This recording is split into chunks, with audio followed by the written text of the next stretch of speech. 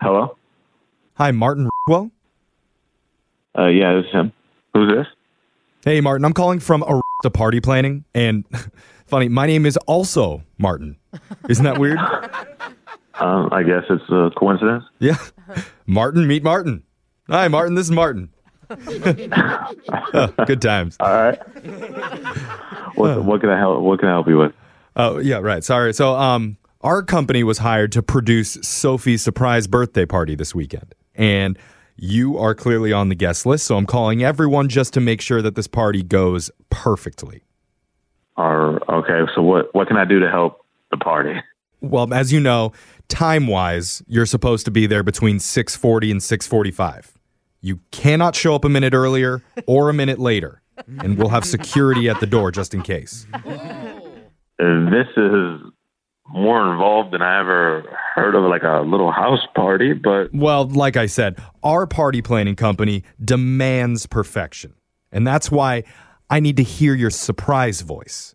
So, let me hear it.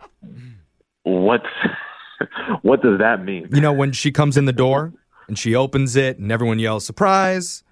I need to hear yours, so we're good. Okay, that's definitely weird that you want me to act, to practice. Well, let's just give it a try, okay? No pressure. Just give me your best shot. In 3, 2, 1. Surprise. Did you know that we're practicing right now? Because that just sounded like you were saying it to some guy who was delivering your food order. I mean, I'm saying it to some guy who called me on the phone. Well, I need you to pretend that you're saying it to Sophie, like you want to make her happy and truly surprised at her big event. I know, but this is kind of ridiculous that I have to do this. Feel how you want, Martin, but it's my job to be completely thorough and make this perfect. So if you could please just give me your best surprise. Surprise. Is that good? I was going to count you down. All right, count. So you kind of ruined it. You know, you have to wait for the right time. If you get shout surprise before she comes in the door. I know, but I'm just saying it because you said so. We're going to try this one more time. You're sitting behind the couch. Sophie walks in 3, 2, 1. Surprise. Huh.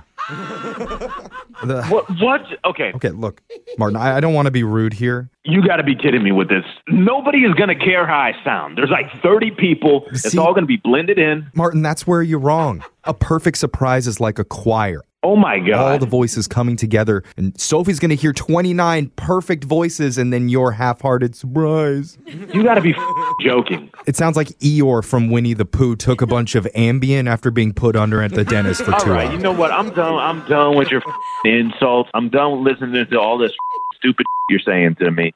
Okay, well, normally I don't do favors, but in your case, I feel you're bad. Not doing me any favors. All you're doing is wasting my time. No, I just want you to hear how I say it. And I don't want to hear any more from you. I'm about to hang up. Look, it's supposed to go 3, 2, 1. Surprise! You're on the radio for a prank phone call. Sorry, I need to put in those extra words for context, or you wouldn't know what I'm talking about. What are you talking about? Yeah, actually, the real surprise is on you, because your friend Cameron told us that you guys are both headed to a birthday party over the weekend, so he wanted to have some fun with you. My name's Jeff from Brooke and Jeffrey in the morning. This whole thing's a phone tap. I was about to kill you, man. You really pissed me off. I was like, if this guy is at the party, this might be a problem. Now that murder, that's a great surprise. You should actually go with that. I don't think that's a good idea. Stab, surprise! Happy birthday, Sophie. Yeah, people would be shocked. Yeah.